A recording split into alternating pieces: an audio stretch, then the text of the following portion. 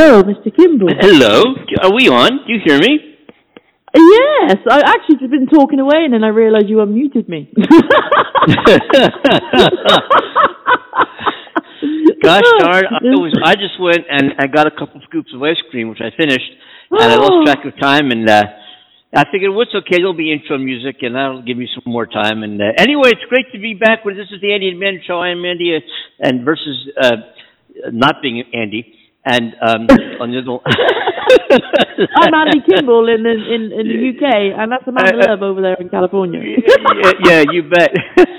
So it's great to be back. It is great to be back on the show again, and we got everything's working okay. We've had some technical glitches here and there, and I'm in our alternative studio today because I still having issues with the studio that we were on the main board and everything I was using on what day was that? What's today? Wednesday? On Monday.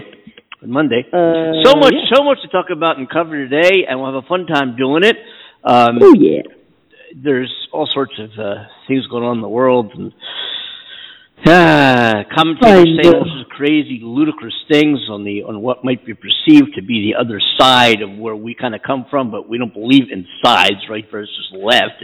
We're all humans. We all live on the same planet. We're all the same species. And some people say, "Oh, those on the left and those on the right." I think that's where problems begin. You know, when you start saying left versus right, those on the left, those on the right. You have intelligent, well thought out conversations and exchange ideas, and that's how you facilitate change, and that's how things happen. And you talk about opinions, you lay out scenarios, you compare and contrast how things would be under certain situations, and talk about them. And you say, yeah, you got a point there, or maybe if we did this, or maybe, oh, that's right. You never know. Yeah. You know what I'm saying? Yeah, I heard somebody this morning on a talk show, just browsing through, and heard a guy named Dennis Prager, who I like he's a good guy. He's a conservative talk show host here in the United States, and he's got some I'll just come out and say it, very warped ideas about society and who we are and how we live, and don't go to college, and your kids might become gay or change their identity, or college is a waste and it's a ripoff, and never go to school unless also heard him say this morning that without God, life is chaos. Secular cultures, meaning a life without that, you don't have a God type of thing in your upbringing or your life or where you live. You live and conduct yourselves in society without in your head the fact that there is no God. And he says, well, those who without God, that's what's happening to society, and it's a secular society we're starting to live in. With no God, there's chaos. God is order. Without God, there's chaos. So I'm like, I've never had God in my life, and I think we live very orderly here. I don't know what the hell, people are so crazy, yeah, and he's on the radio. This guy I don't know if he makes a lot of money, but he makes money, probably a lot of money. But he's got this bogus university called Prager University, all these YouTube videos or something where he talks, or they spew and pontificate all these right-wing, conservative, extremist kind of thoughts and ideologies to people who care to pay attention to them. But anyway, okay. Anyway, that's all I have to say about my. And by the way, you would think I would think this guy who I'm talking about, Dennis Prager, is actually a really good guy. Even though I completely disagree with I think he goes through life with blinders on. That's his issue. But but he's a really good guy. He truly is. So take that for what it's worth. I think sometimes it's so easy to judge somebody's character based on their opinion, which is I agree. Not a good thing to do. No, and I agree. We're not all going to agree. Well, yeah, it's true. You're right. Thanks. I put a question out there. When did I put this question out there? What was the week? I forget. Last week. I forget. Didn't we skip some shows last week, I think, didn't we? Yes, last week. Yes. I was poorly with the whole coughing virus, and it was a crazy time, and yes, now we're back. Second episode this week. Yeah. Do you hear about that? Do you hear about that pastor that got fired for mentioning that Trump was how society put a liar and a deceiver in the office, and he was during a sermon, and he got fired from his church? What? Yeah, let's take a listen to this. Listen to this. Okay. At the Stewart's Draft Baptist Church in Virginia's Shenandoah Valley. Good morning, everyone. It's good to see you all here and worship together. This Sunday service is led by a pastor who took the place of this pastor. I don't want to start controversy. Apparently God does. And I'm just the messenger. Taking his place after this outdoor sermon during the worst of the COVID pandemic, just a few months before the 2020 presidential election. Why will we not finally admit that we have put a liar in our White House? Why will we not finally admit that that is Antichrist? And William Kopp, who had been the spiritual leader of this evangelical Southern Baptist church for 14 years, wasn't anywhere near done talking about then-President Donald Trump. 18,000 fact-check lies in 1,100 days is more than just unacceptable. It is more than just sin. It is more than just wrong. It is demonic. And then Kopp added this. And you can't deny it, because Jesus says it. And if you choose to deny that, then you choose to deny Jesus. You can't have it both ways. You can't support the lie and claim the truth.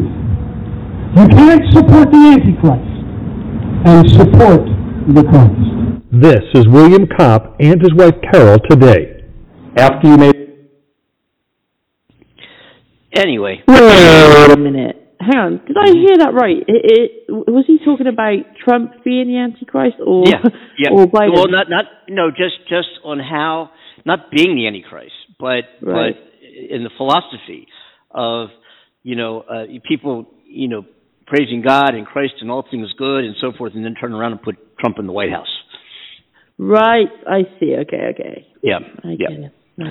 So that's kind of interesting. Another thing I want to play here is I was talking to her. I put a question out as to why I've got nothing against the GOP as in the platform. As a matter of fact, I've told you I'm independent. I sort of supported Republicans. I support Democrats. Probably lean more towards Democrats. I mean, that's just the way it is. It's the way my life is and my thinking is. But I've supported Republicans based on who they are as people and their integrity and what they mean and what they could bring to the table and what they can bring to other people's lives, whether they're Republican or Democrat, right?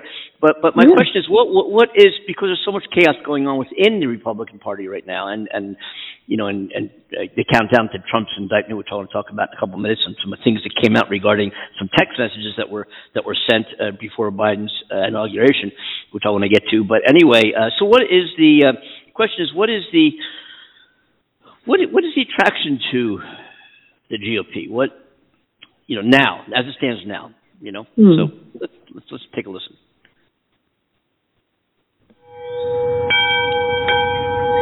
At the maybe, on second thought, maybe not. Anyway, as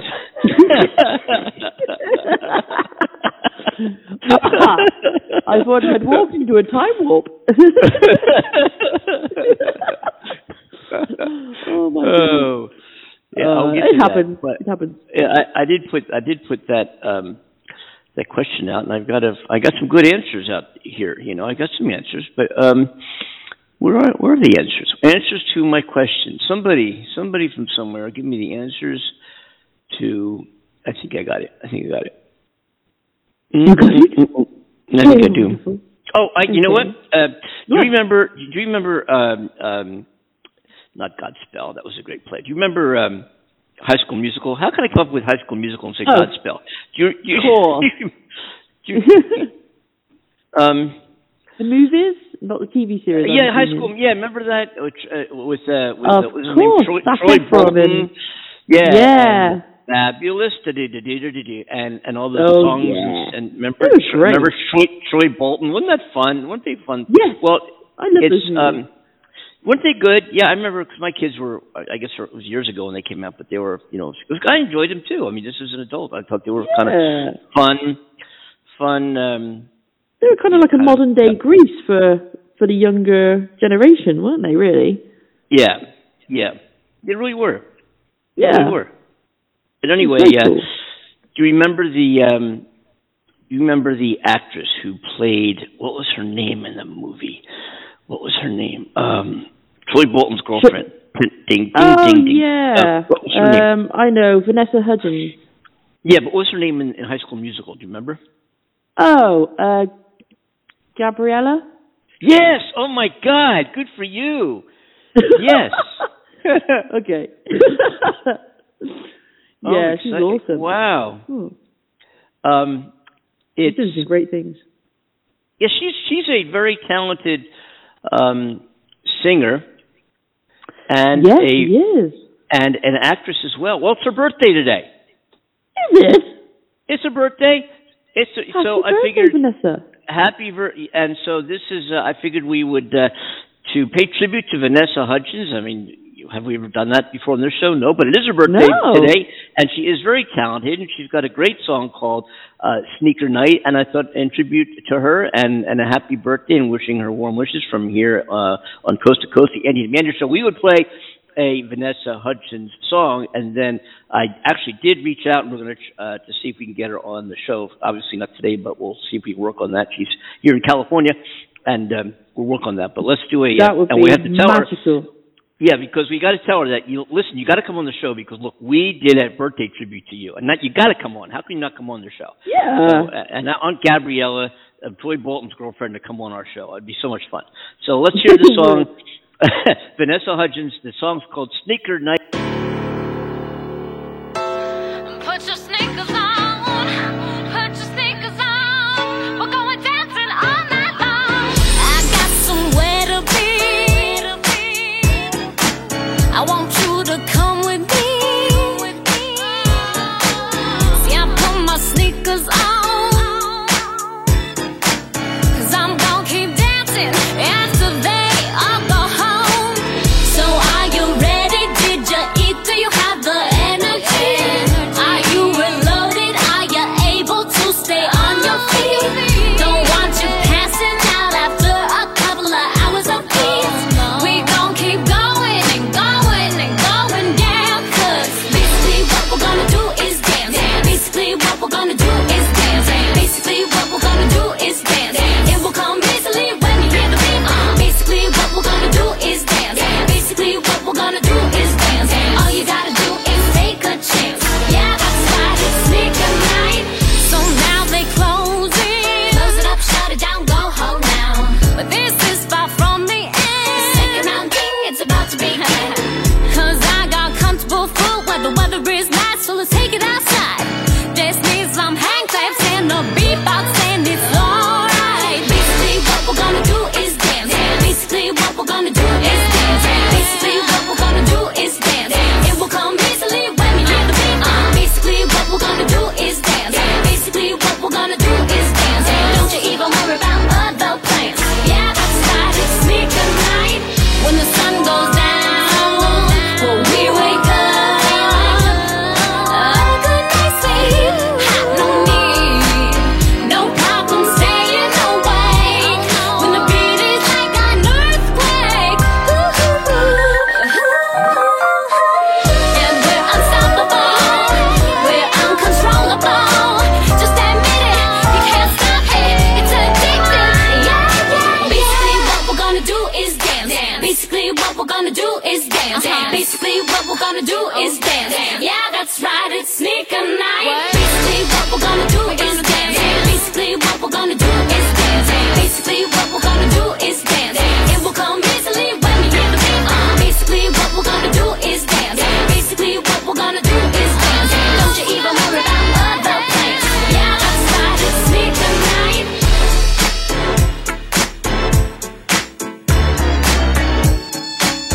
Oh, put your sneakers on.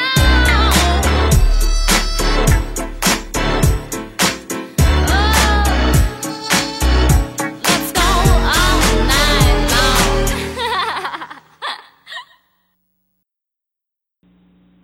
Vanessa Hudgens, Sneaker Fight. Oh, Happy yeah. birthday. Yes, her birthday Happy today. birthday to you, girl. That is a cracking song. Absolutely love Isn't it. that kind of cool? Yeah, kind of cool. Oh, Nice yeah. I production. just got on Spotify and added that to one of my playlists. Oh, nice. So good. Yeah. Nice. I'm glad you did Yeah, that. yeah. And hopefully our listeners did the same. You know, wishing Vanessa happy birthday. Yes. So anyway, it's her birthday today. I know some other musicians whose birthdays today, but I think everybody would know who Vanessa Hudgens would be. Oh, she's so cool. She's really cool, and she's done some things that were questionable in her way back when. She took some pictures of her inappropriately clothed, shall we say, that leaked, and that was kind of cool. I remember that. And but anyway, notice how they do that with a lot of female celebrities, though. It's kind of like why not target them. Yeah, why not? Exactly. You know what I mean? I'm still waiting for that picture of me and Mankini to, anyway. We all are. Are we though? It's also, I don't know if you remember the band Marilyn Manson? Yeah, Marilyn Manson. Yeah. Tim Skulls, who's part of that band's birthday today. Beth Orton, she's a singer-songwriter from your part of the world. Yes, Beth Orton, legend. Okay. Who else? Birthday, Sophie Monk. Okay. Right. Pop stars, she was pretty popular. Australian number one single, Poison.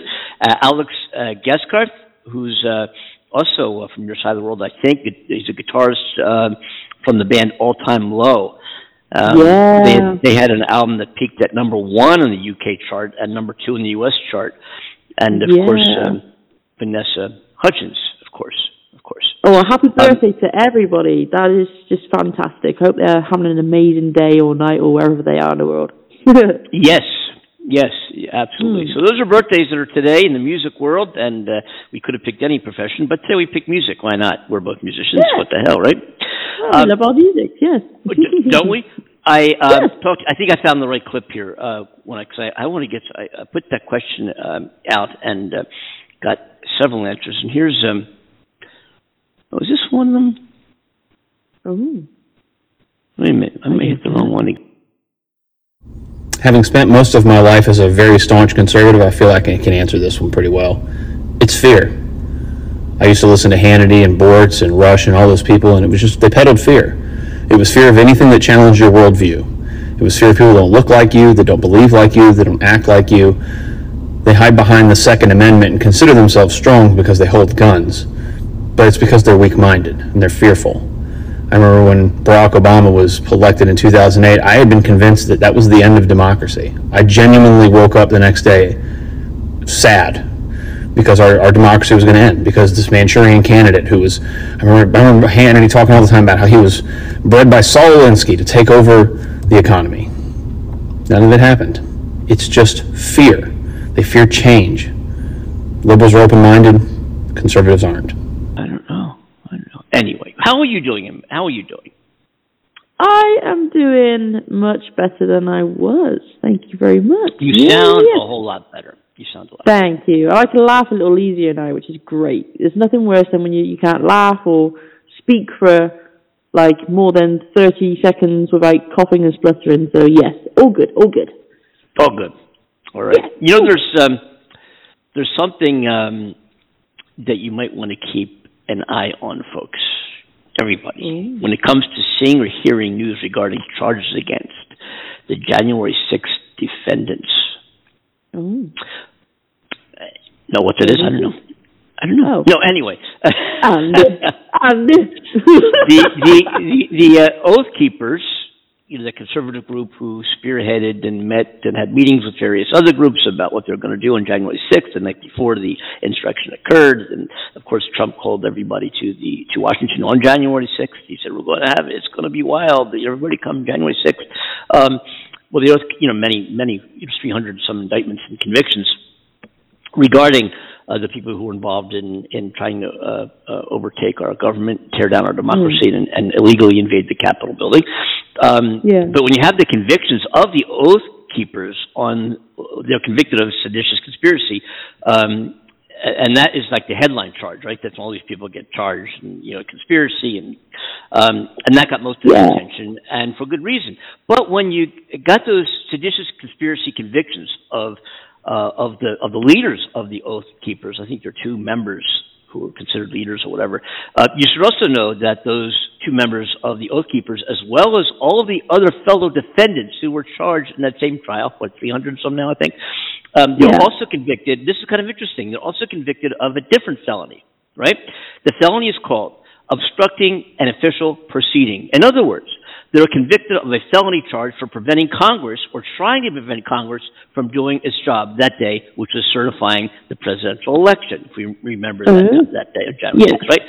So the actual crime is called obstructing an official proceeding. That's a felony, right? And that charge of obstructing an official proceeding that hasn't just been used against these three organized, groups like the Oath Keepers. I think there's I forget, 300 and some different defendants from January 6th have also been charged for that specific felony statute, which is obstruction of official proceeding. That's actually what they were guilty of, right? Yeah. So that specific statute is going to be the likely felony charges that could be brought against Donald Trump himself. We keep talking about the countdown to indictment. In other words, Donald Trump could be brought up on charges of obstruction of an official proceeding. He said, we're going to march down to the Capitol. I'm going to go with you. Of course, he didn't go with him. I'm going to march to the Capitol. He brought all those people there. Pence has to do his job. If you were worth his salt, he would stop this thing. That is attempting to obstruct an official proceeding, trying to prevent Congress from doing their job. And that's why it's worth memorizing that phrase, because probably I'm willing to bet most people did not know the felony, the law that actually says what are you being indicted for? I'm being indicted for the obstruction of official proceeding. That boom, just stop, start right there, right? It's worth keeping an eye out on that specific felony charge that has been used hundreds of times now, currently, to get hundreds of convictions thus far against the January 6th defendants. So, interestingly enough, in Washington, D.C., Federal Appeals Court, which is a panel of 3 appeals court judges that started considering whether that specific charge should have essentially been nullified when it comes to January 6th, or whether it should have been allowed to use that charge against January 6th defendants. They actually they appealed that. You can't charge these defendants with that. What were they trying to do in the Capitol that day? That's that day in history. Because at a lower level, lower level district court in D.C., there's one judge. This gets interesting. There's one judge who was appointed by none other than Donald Trump, who has ruled that the felony charge, again, obstruction of an official proceeding, can't be used against the January 6th defendants. What? Why? Yeah, what? This is absolutely true. I'm not making this up. This is not a movie script. Yes. Right. So lots of other judges, including judges in that same D.C. district court, have said it's fine to use that charge, and in fact have overseen trials in which it has been used to secure those convictions. But there's one Trump judge who says it shouldn't be used. A Trump-appointed judge. When that Trump-appointed judge ruled that way, the Justice Department appealed. And so, this past Monday, which was happening during our show, actually a little bit, somewhere at our show, it was the next highest level of the court, the Federal Appeals Court, which heard oral arguments on whether or not that specific felony charge can essentially be obviated for the January 6th defendants, and that could have very wide consequences for everybody, right? All the way down the line. We're talking about hundreds of people who invaded the Capitol building, right? So not only for people who've already been convicted of that charge, but also people who are facing charges. Because, can they be charged of the obstruction of an official proceeding if they invaded our Capitol building, they tried to stop Congress from doing their job? Can they be charged for doing that? This one Trump judge said, no, they can't be charged for that. I don't understand the logic in that. Right, okay. What is going on? I don't understand. Yeah, unbelievable. So it's unbelievable, and it doesn't stop. It doesn't stop there. It doesn't stop there. Okay. I'm digging up stuff. I'm looking through my notes. Let me just organize this a little better here. Here we go. All right, ready? Okay. I'm ready. In addition to Congress, let me back up a little bit. Congressman named Ralph Norman of South Carolina. Where's our caller calls in from the Nile River there. She's rowing and she's floating around the universe and she's parachuting out of airplanes and she's good old Lisa. Yeah, is she in South Carolina or North Carolina, right? North Carolina, yeah. Okay, all right, I was going to say, I was not, okay, so this is safe to say then. Okay, so Ralph Norman of South Carolina, you're not going to believe this when I tell you. You ready? I'm ready. He called for martial law, calling for the U.S. military to install Trump in power, even after the January 6th happened. Why? There's also a Republican congressman from Tennessee telling the White House chief of staff at the time, Mark Meadows, that Republican legislators should just overrule the vote in their seats and proclaim Trump the winner. So, right then, okay. Yeah, Congressman Mark Green of Tennessee told the White House chief of staff that should happen in various Republican-controlled states because he described a guest on. There's a show we've talked about here every once in a while called Newsmax. It's a right-wing extremist news platform similar to Fox, right? So this guy, Mark Green of Tennessee, saw a guest on Newsmax that said it was legally possible for the president to declare martial law and stay in power. And I'll wait till I hone in on this. What I'm getting to, you'll see. I'm not done. Okay. So also. There's a North Carolina congressman, Murphy, was it? Craig? Not Craig. Give me a second. Come on. Okay. Greg Murphy. Right. Okay, he's North Carolina, all right? Pushing the same strategy as Green, cut and pasted from a White Wing website that also proclaimed that the president can declare martial law and keep himself in power. So, and this is all happening after January 6th. This is happening after Pence, and this whole thing about certifying elections is a ceremony. It's a ceremony, right? Biden won the election. If they never met, he'd still be president. It's ceremonial. It's official, whatever you want to call it, right? It's a ceremony. Right. Biden, the election was won by Joe Biden by a lot, right? Both in popular vote and also electoral vote. So, Ted Budd of North Carolina suggested to White House Chief of Staff at the time, Mark Meadows, that the voting machines. Are you ready for this? All right. Okay. The voting machines had all been rigged by George Soros. That the congressman is actually not going back to Congress, but is going back to Congress as a senator. And last month's election in North Carolina, Ted Budd, he's going to be a senator. So he goes and tells Mark Meadows, and again, this is after January 6th, right around January 17th, 3 days before Biden's inauguration, that the voting machines were rigged by George Soros. Okay. I'm not done. Okay. Right. Okay. There was another right-wing favorite. I'm really not too good with names, but I know he's from Arizona. Let me look at my card. Who's the right-wing guy from Arizona? I made a note here. Okay, got it. Paul Gosar, Arizona. Okay, you ready for this? This guy he said. Now, I hope you're sitting on the edge of your seat here with all this. Okay, he sent the White House Chief of Staff a link to supposed evidence of election rigging. He got the supposed evidence and forwarded the citation to Mark Meadows in the White House. The blog that he got the information from. This is a blog that he got information from and forwarded to the White House Chief of Staff. All right. Okay. You got it. All right. I'm sorry. You ready for this? Okay, okay, come on. Ready? All right. The blog which a congressman got information from to send to the White House Chief of Staff to forward to the president was called Some Bitch Told Me. No way! That is the name of the blog that he cited to the White House Chief of Staff to justify whatever means were necessary to keep Trump in power.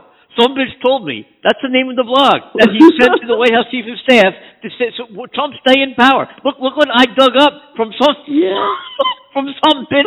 No way. Some bitch told me. Look what I got. Look what I found. You should become partners with the pillow guy. Oh, I love it. That is so funny. Okay, we're not done. Okay. Ready? Okay. Now, this is all part of our counting down to indictment. Now, I think we titled this show or somewhere or some shows "Countdown to Indictment." And I want everybody to know what train track we are on here. Okay, Congressman Jim Jordan of Ohio. Jim Jordan is a former way back attorney, wrestling champ in high school.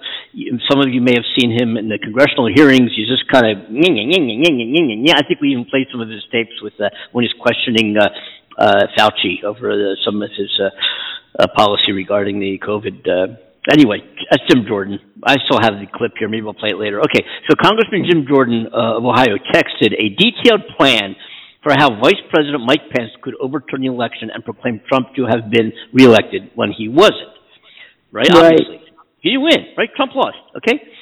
So, Jim Jordan is expected to become chairman of the House Judiciary Committee next year when Republicans narrowly take over the Congress majority. All right? So this guy who's going to become the chairman of the House Judiciary Committee sent a detailed plan for how Vice President Pence could overturn the election. The American people. And he's going to be head of the House Judiciary Committee. What the fuck? What the fuck? What's going on? What the fuck? This is like something out of a storybook. Okay. I'm telling you. And I've been, you know how you've been talking about Countdown to Indictment for the last month or two, or, right? And I'm, behind the scenes, I want you to know what I'm doing behind the scenes to kind of narrow the pathway to our countdown to when we think an indictment is going to happen, and which we're going to be announcing not this episode, but soon. But I want you to know where we are headed here. All right? We talked about going behind the headlines, reading news stories, going to find out what's going on, where. Okay. So there's no record of Mark Meadows for ever replying to all these messages. And by the way, I don't know if I told you, these are all text messages that were sent to Mark Meadows days before the inauguration of Joe Biden. Right? Wow. So so what essentially happens, January 6th comes and goes. January 20th is when Biden becomes president. So we got all these people that I'm reciting to you that are pulling their hair out, trying to figure out how do we keep Trump in power? My God, the inauguration is a few days away. How do we stop that from happening? What do we do? Let's bring in the military. And these are people who are reelected, one of which is going to become a senator, one of which is going to become the head of the House Judiciary Committee. That's just going to be running the Congress. Goodness. I have never heard anything like it. Welcome to America. Well, they pull every card out of the hat. now, in all honesty, let me say this. Mark Meadows was the chief of staff at the time, right, under Donald Trump, who did reply to lots of these messages, but in some cases he does reply, and there are also references that suggest that he was communicating with many of these members of Congress separately or on encrypted messaging apps. Like the one you and I used to go back and forth on at night when we're... Oh, excuse me. Like the one you and I go back and forth on at... after this. and those would be messages that, as far as we know, the January 6th investigation has not yet obtained any of those. We don't know anything about them, so I can't really comment. Even though I've tried. I've looked. I've tried. But stay tuned for what we turn up. A congressman of my home state of Pennsylvania, a guy by the name of Scott Perry, exchanged so many texts with Mark Meadows, full of bullshit conspiracy theories about Italian. Ready for this? This is absolutely fact. Okay, stay on the edge of your seat here. We're not done with this yet. I'll be on the floor in a minute. Scott Perry of Pennsylvania exchanged so many texts with Mark Meadows that were so full of this crap. One being an Italian satellites rigging voting machines. I am not making this up, Amanda. I am not making. This is not a storyline for a movie. It could be. I don't think we can make a movie this good. Oh my goodness! Right? We have to ask our friend Kevin Michaels, who produced movies and TV shows from the musician. Because I have to give him this. I want to tell him about this and see if he wants to make a movie of it. Italian satellites rigging voting machines, and the CIA director being in cahoots with the British government, your government, Amanda, yes, the British government, to steal the election for Biden. Why in the world would the CIA work with the British government to steal the election for Biden? I'm asking. Oh my goodness! I mean, come on. Over there. You're over there. Well, why would the British government steal the election for Joe Biden? Well, as far as I know, we're not huge fans of Trump over here, so I don't understand. But they actually, this guy Scott Perry, in addition to saying that Italian satellites were rigging voting machines, but also the CIA director was working with your government there in the UK to steal the election. Right. There was so much bullshit. I could go on. I'm just going to narrow this down. There was so much bullshit from this guy from my home state of Pennsylvania, Scott Perry, that Talking Points memos have a whole separate article dedicated just to Scott Perry's text to and from the White House Chief of Staff. In other words, all these texts are starting to be uncovered now by the January 6th Investigative Committee. There is so many texts from Scott Perry that they're isolating to be its own separate thing away from these other things I'm talking about here. It could be a book. Now, I wonder what his theories are behind that. Why the British government would be helping? I mean, come on. I want to look into. Yeah, so would I, and I want to look into that further. And we joined the U.S. and UK uniquely on the show, and it's something we will look into on the show. So, the congressman, he chairs a committee.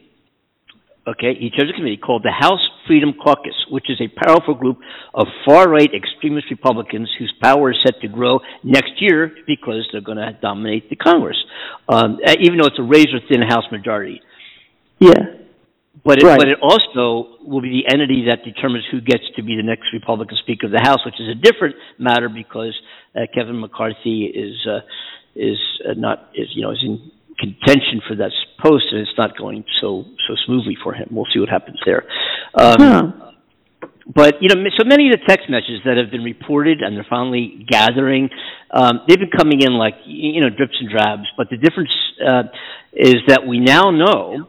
This is what's been unearthed. We now know, we can see all these text messages together, but also these guys are going to be in charge of the U.S. Congress, in charge of the U.S. House in just a few weeks, folks, right? Or a month, whatever it is, right?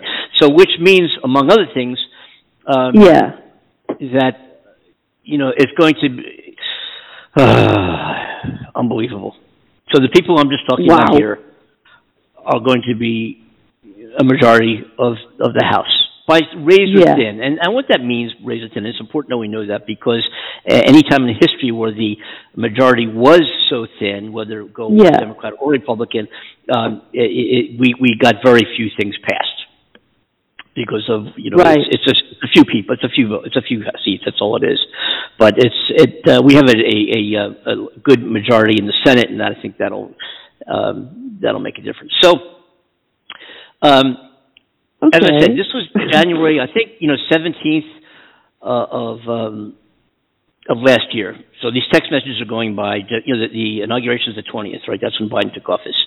But just to get your head around what was going on so soon, so post-inauguration, just 3 days before, Joe Biden was set to be and become the next president of the United States, which is January 20th, right? Crazy, so 11 days before January, so what's that, 12? Let me see, 17th, 11 days. Yeah. 11 days before January 17th or January 6th, when the pro-Trump mob stormed into Congress and tried to prevent Congress from certifying Joe Biden's election as the new president. So on that day, January 17th, it was already a week and a half since January 6th, right? And 3 days until the inauguration. So on that date, here's a text message. Let me pull it out here. Here's a text message that was sent to Donald Trump's White House Chief of Staff, again, Mark Meadows. It says, and I'm going to quote, this is the text message, right? Mark. Not twice, Mark, once. Okay, Mark. Marky. Please listen to what I have to say. in seeing what's happening so quickly and reading about the Dominion lawsuits attempting to stop any meaningful investigation, we're at a point of no return in saving our republic! Exclamation point. And exclamation point, was in all caps. In other words, exclamation point, all caps. Oh, my. Again, this is part of the quote. Last hope is invoking martial law. Please urge the president to do so. So 3 days before Joe Biden's inauguration, White House Chief of Staff Mark Meadows is getting this test message urging the President Trump, to invoke martial law. Spelled, ready for this? This is how wow. I want to spell martial law for you, okay? Oh. Martial law, M-A-R-S. Martial law is spelled M-A-R-S-H-A-L-L, as in a department store. As like the person sending this law thinks there's a Marshall's law, like maybe a Macy's law or a Ross Dress for Less law, maybe even a TJ Maxx law or Best Buy law. Your Best Buy law that could be invoked as well. Wow. So what he means is martial law, which is M-A-R-T-I-A-L. He wanted him to suspend the Constitution and put the military in charge to rule by force. I've heard a lot of stories about things like that. Oh, yeah, we talked about it on the show. He said, our last hope is invoking martial law. Please urge the president to do so. Again, 3 days before Biden becomes president, calls out the troops to use military forces, weapons of war against American people in order to stop the inauguration of a new president. And instead, put Trump in power. Yeah, this is a message. Craziness. Yeah, this all happened. This is actually happened. I'm not making this stuff up. So this is a message not sent by a White House Chief of Staff. It's a message sent to him, right? So, I bet that what you can easily say about the White House Chief of Staff gets all kinds of weird spam text messages from overeager Trump supporters and right-wing extremists and, the whole deal there, right? I mean, whoever sent this doesn't even know how to spell martial law, right? So how serious could it be? he wants the department store to come in and take over the presidency. Okay, now, but this the message, though, was not from some random guy who just guessed the phone number of the White House Chief of Staff. This text message was sent from a sitting member of the United States Republican Congress, Congressman Ralph Norman of South Carolina. On January 17th of last year, 3 days before Biden's inauguration, Congressman Ralph Norman was texting Trump's White House Chief of Staff, urging President Trump to call out the U.S. military to use military force against civilians in order to keep Trump in power. Wow. Congressman Norman, he's a sitting member of Congress when he sent that message, and he still is going to be. Still is today. I'm so confused how he was reelected. Yeah. He was reelected. He's reelected by a lot, this guy. He wants martial department store law. He was reelected by 2-1 margin. All of this on Trump's behalf is just phenomenal. I have never known such things. Yep. It's unreal. I mean, knowing this is what Ralph Norman, reelected by 2-1 margins, going to be back in Congress, was advocating for the White House, right? Suspend the Constitution, to take power by force, put troops in the streets, knowing he was advocating that this is one thing, knowing that he and his party are going back to Congress as a new majority party there for next year. Wow. I mean, it's actually quite an insult if you think about it. So people, okay? So the people who legitimately voted to not have Trump in power, it's a major slap in the face for the American people to say, you're not trusted, and, you made the wrong decision. Because ultimately, all of that reflects that. By saying it's a rig, it's just them covering their own asses to say, well, hey, this man should be in power. You didn't vote wrong, but truly you did because, I mean, it's just, okay. All right. This is you know what, this is something different. I'll tell you why this feels like something different. Okay. Right? They're a minority party, Republicans, today. Come January, when the new Congress takes hold, what are they going to do with their power when they really have it? when you've got people thinking the Italian satellites were rigging voting machines, that the CIA was in cahoots with the British, that Jewish lasers from space were firing on people, whatever it is. You've got, these people are going to be the majority role in the United States Congress. What the fuck? I think I gotta be honest, I think we're living in very frightening times. When you think about everything that's been stirring up these past 6 years, if not more, in every country, even not just your country and mine, Andy. I mean, it's actually frightening. It's just frightening to think how things are twisting around and being manipulated. And I mentioned the word chaos so many times on the show because we're living in chaos. It's like right now in this country, there's so much of it. Like, you know what I feel sorry for right now in the UK is our nurses are going on strike. You remember I told you that? So we've had the what we have over here is the Royal Mail. It's called the Royal Mail, which is a delivery, of your mail, your letters and things like that, and parcels and whatever. So they've been going on strike for various reasons, and then we had the rail strike as well, and now we have nurses going on strike, but they have a very, very legitimate reason, and they've been under a lot of strain since this whole COVID thing. I mean, this has been an ongoing issue for many years now, where nurses are so underpaid and overworked, and they're trying to fulfill a forever expanding NHS system, and they're just not getting the right amount of money for all the effort, the blood, sweat and tears that they put into their work. And so they're actually at this point now where it's like breaking point for them. We've got too many patients, not enough nurses being hired to care for everybody.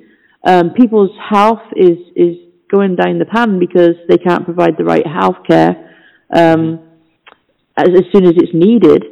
And so, rightly so, they've gone on strike. But of course, then that has a bitter taste for the UK public, because we're all like, okay, so what's going to happen to our appointments now and our treatments and all that kind of thing? So what they're doing is, by law, they have to still provide critical care for babies and surgery that needs doing. That's a life or death situation. And I think things to do like cancer and stuff like that. However, other things that you had been on a waiting list for, maybe, it's going to be even more delayed. That's not so serious. So, there's going to be a lot of angry people right now at these nurses going on strike. But they're at the point where they don't know what to do because they can't cope with the amount of hours that they've got to put in. It's difficult, and they keep approaching the government about, please give us a pay raise to at least help with the situation. If you're not going to hire more nurses, we deserve that. So it's a kind of bittersweet taste at the moment, and that side of things. So it's going to be interesting to see where all this goes with how this is going to play out now, and how much the system is going to be held back because of this over the next week or so, or even further. I don't know how long this is going to go on for. But yeah, it's like I said, since we've come out of Brexit and now this COVID thing, the UK is in absolute chaos. And I've never seen so many prime ministers step down or it's get unreal, kicked out isn't of government. Yeah. So it's what is life like? I mean, every day you go out in the street and conduct your life, but what's the feel? What's the what are you feeling from other fellow Brits? And what is the is there people walking around going, "Oh my God, what are we doing?" Or is it too much? I would love to practice being a mind reader, because I think that'd be very helpful right now, because we don't actually talk much about it unless it's like each other, like if you're stood in a queue or something and you're chatting with somebody, or you strike up a conversation with somebody sometimes. But in all honesty, I don't know what the general public's idea of things are. If we go on my opinion, I'm sure there's many people that feel the way I do. I have family members who feel the way I do. So I think it's safe to say that right now, the UK people, whether they express it enough or not, are really disappointed with government and everything we've been through. We're lacking the same trust that we had a couple of years ago or a few years ago. It's not surprising, is it, with all this stuff going on? We're told we're being looked after, and we got our best interest in their hearts. But I don't necessarily think that all of that is true. It's so easy to preach it. Oh, let's help these people. Let's change this. Let's do that. And although their intentions may be very sincere at the time, to actually see those things through is a very rare thing. And I think when Boris Johnson stepped into his role and he made all these promises, I got to hand it to the guy. He pretty much saw through a lot of the things he promoted, which was the first for a long time that I've seen of any prime minister, whether we liked it or not. He said, this is what I'm going to do, and he pretty much saw through so many things, and I find that quite impressive. I never truly got completely on board with the guy, because there was some things that just didn't sit well with me. But I'm like you, Andy. I don't actually necessarily stick to one party my entire life, because they're not going to give everything that you need as an individual or as a society. So, I've jumped from party to party depending on what they put across, what they kind of promise, what's going to benefit us as a society, a country, whatever. And so my views and voting has changed over the years for sure. But to have these battles on who's better than the other is ridiculous. What they should be focusing on is what these guys can provide for us at that time, what our country needs, what we need personally, Yes. Instead of defending one side all the way. For what purpose? Yeah. What's going on here to a point? You don't hear as much about it now as you did, maybe since the January 6th committee came out with so much evidence and testimony about what happened on January 6th. Is that many people here, as you know, have thought that this whole thing about Trump in January, investigating the people involved in January 6th and the raid on Mar-a-Lago was all politically motivated, which it wasn't. It was motivated by law, which is what we are a country of here in the United States, and it's supposed to be, the law is the law, no matter what one's position is, no matter what they do, if it doesn't matter. And when there's enough evidence, somebody suspected or a group or a company or an entity violated laws, then it needs to be handled as presented. So, in our Constitution, we are a country of laws, and this thing about going after Trump is not a political motivation. This guy is a liar. He's a cheat. He's a scam artist. He's a grifter, and there's so much evidence of his criminal behavior as in business and in the White House when he was president. And to sit by and just say no, everything he did was fine. It's all witch hunt. Is ludicrous. It's wrong. Yeah, exactly. For what purpose would it be a witch hunt? Why would we all just sit here and say, okay, he's a bad man, let's decide just to pick on him because he's Trump? Yeah. There has to be a legitimate reason that we feel strongly as a people or a collective to have these strong feelings towards him, that he's doing something wrong in their eyes to bring this all about. Nobody just forms that opinion out of nowhere either, he's upset a lot of people and basically harmed a lot of people from a lot of the carelessness that he's expressed casually whilst being in power. Like it sticks out in my mind all the time with the COVID thing, telling people to drink bleach. That may have been a joke. Yeah. But what president stands up there and jokes about something as serious as that? Yeah, but when he said it, he wasn't joking. later he had to backpedal, right? When he said it, he said, Right. and I heard blacklight. I heard blacklight can destroy this thing, and Lysol, and Jack Lysol, unbelievable. But yeah, it just goes to show the stupidity of somebody that we put in the White House. There's a guy by the name of Glenn Kirshner. He's a former prosecutor who's been very closely involved in tracking on a daily basis what's going on from a legal standpoint, and of course he's got the expertise to do so about the potential Trump indictment here. And I'm going to play a clip if I can find it. You know me, watch me play the bells again. But anyway, this is I think I got it right. Let's see. Here's Glenn Kirshner again. Coming back to our countdown to the indictment of Donald Trump. Glenn Kirshner here with more Trump troubles. Yesterday was not a good day in court for Donald Trump. The very special master that he picked, Judge Raymond Dearie, said to Trump's criminal defense attorneys, I need you to tell me something. If you want me to do the review that Donald Trump has demanded I do, you need to tell me precisely what documents, if any, Donald Trump declassified. You know what Donald Trump's attorneys told Judge Dearie?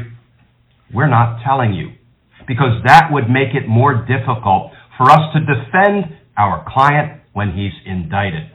You know what, friends? This may be the first time I ever agree with anything one of Donald Trump's criminal defense attorneys said, and that is that Donald Trump will be indicted. And so begins our countdown to indictment. Yeah. So begins our countdown to indictment. Yeah. It's going to happen. Yeah. I wonder if they're going to lead him away in handcuffs from Mar-a-Lago. Wouldn't that be something? I think they'll give him respect. I don't think they'll do that. It's such a shame because Trump had such a way of being able to see things through that, I think he could have done so many other wonderful things for the country. He did some good. He didn't do all bad. But, he just had that power and influence to be able to work some magic. And, yeah, it's quite disappointing with how that all turned out. It is. It is. Are we truly down to about a minute and a half? Oh, my God, Amanda, this hour went by. Wow. What fun. What fun. I know. What fun. I know. Not as silly and raunchy as we usually get, but I just, we got to begin our, was waiting to do this, countdown to indictment, just starting the clock, so to speak, when this is all going to happen, and we're going to be closely monitoring it and, keeping our eyes on top of this thing. Sometimes it goes that way. Yeah. Sometimes it goes that way with the show. There's a singer-songwriter, which many of us know. We all knew the band, not the Beatles. We all know the band. Crosby, Stills and Nash, right? Yes. Yeah. Right? Sweet Judy Blue Eyes and so forth. Crosby, Stills, Nash, and Neil Young. Stephen Stills happens to be just as an artist himself, and he's got an amazing background in what he did even before Crosby, Stills and Nash. He is an incredible guitar player and a very, very talented singer-songwriter. Wrote a lot of the tunes that made Crosby, Stills and Nash famous. They will never be playing again together, by the way. We'll never see them play.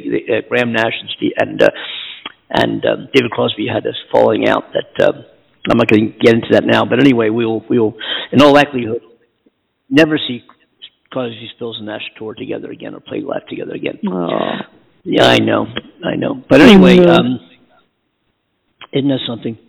But it is. So anyway, Stephen Stills. If I can find Stephen Stills in here, look up Stephen Stills. Anyway, my point being, I was going to try to play a Stephen Stills tune here to finish our show out with, but I can't find one. Got to be one here somewhere. Oh no! I thought it'd be, just because. I'll get it. No, maybe remind me Friday's show. I can't. Do you know we're within 10 days of Christmas? I know. I've not even finished Christmas shopping. I haven't done a thing. I haven't put a tree up. No, nothing here. Nothing. Zero. What? We've done zero. Nothing. Nothing here at all. Oh, my goodness. I remember last year, your Christmas tree situation. Yeah. Oh, my gosh. Yeah. Man, oh, man, oh, man. Yeah, I think like last year it was like last minute, right? I think It really was last minute, yeah. Funny. Yeah, and it looks like this year's in going to be right up there. I just have not paid attention to it. I'm interested. People have lights and all that up. I just have not done a darn thing. Nothing. Nah, it's okay. Yeah, it doesn't how about bother you? you that much. It doesn't. But I like to. I like to take part in the holidays and feel the mood and the festivities and all that. Anyway, we got to roll. Our next show will be Friday at 6 p.m. Eastern Standard Time here on the Andy Mander Show. Hope you guys enjoyed what we're doing. Mandy, why don't you take us home? I did find that Stephen Stills clip. It's called Treetop Flyer. It's a recording of Stephen Stills playing live, and you just take a listen to his guitar work in this song here doing this tune.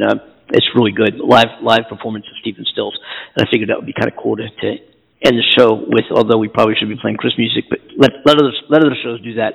All right, Amanda, get us out of here, then we'll hear from Stephen Stills. Thank you so much for chiming in, folks. Okay, so on behalf of my amazing co-host, Andy Kimball in California, Hollywood, myself, Amanda Love here in the UK, thank you, more importantly, to you, the listeners, for supporting us and joining our show each episode and maybe dipping in every time you fancy it. It doesn't matter to us. You're awesome. We appreciate it anyway. Join us again on Friday and for some more banter and laughter and whatever comes our way. You never know. So have a good week and we'll see you then. Enjoy this.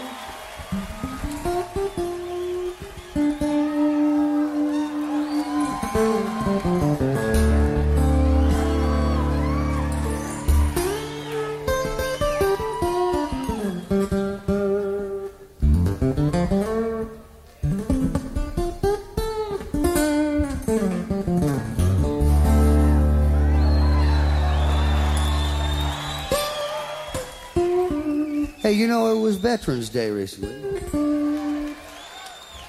And it got me thinking about veterans and our particular generation of them. Turns out there's a whole lot of very highly trained young fellas that came back from that war that couldn't find no work for what they learned how to do. So they had to invent a cottage industry. Because what they could do was fly right next to trees and into very dangerous situations. And there's not much call for it at United Airlines, if you know what I'm saying.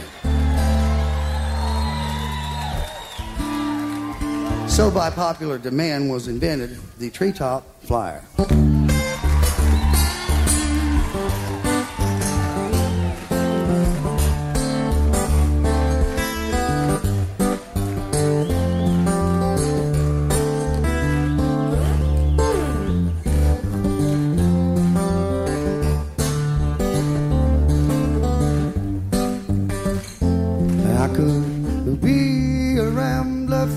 Seven Dials. I don't pay taxes 'cause I never file.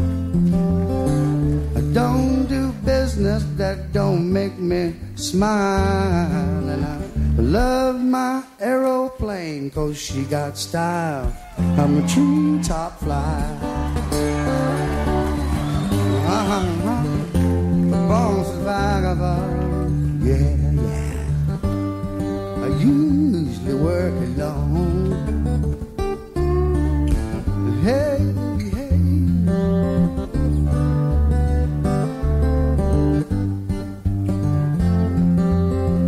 I'll fly whiskey, anything with guns.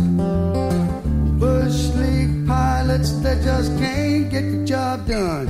'Cause you got to fly down in the canyons, you never see the sun. There's no such thing as an easy run. I'm a treetop flyer.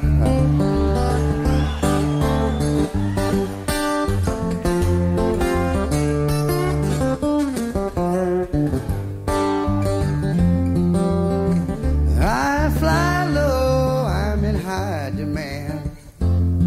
I go 15 feet over the Rio Grande.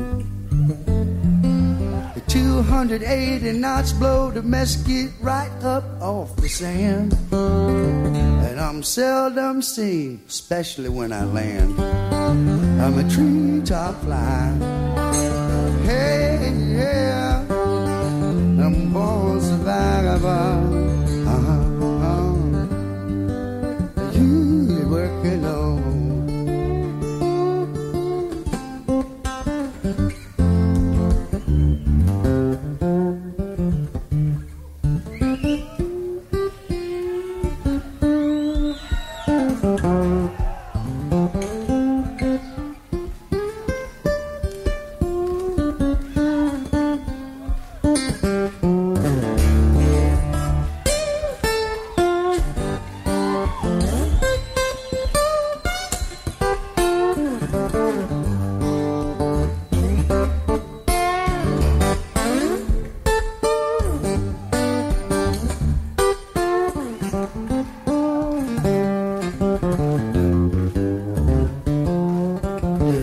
Things I am, and there's things I'm not.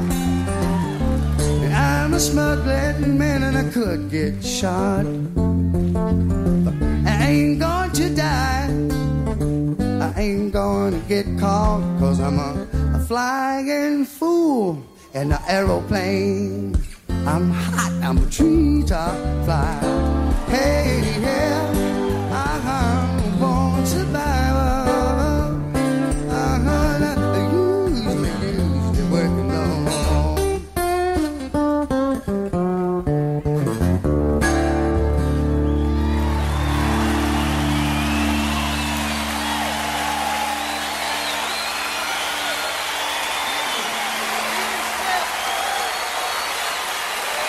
Now, all you lawyers, that's not advocating breaking the law. I'm just telling the story now.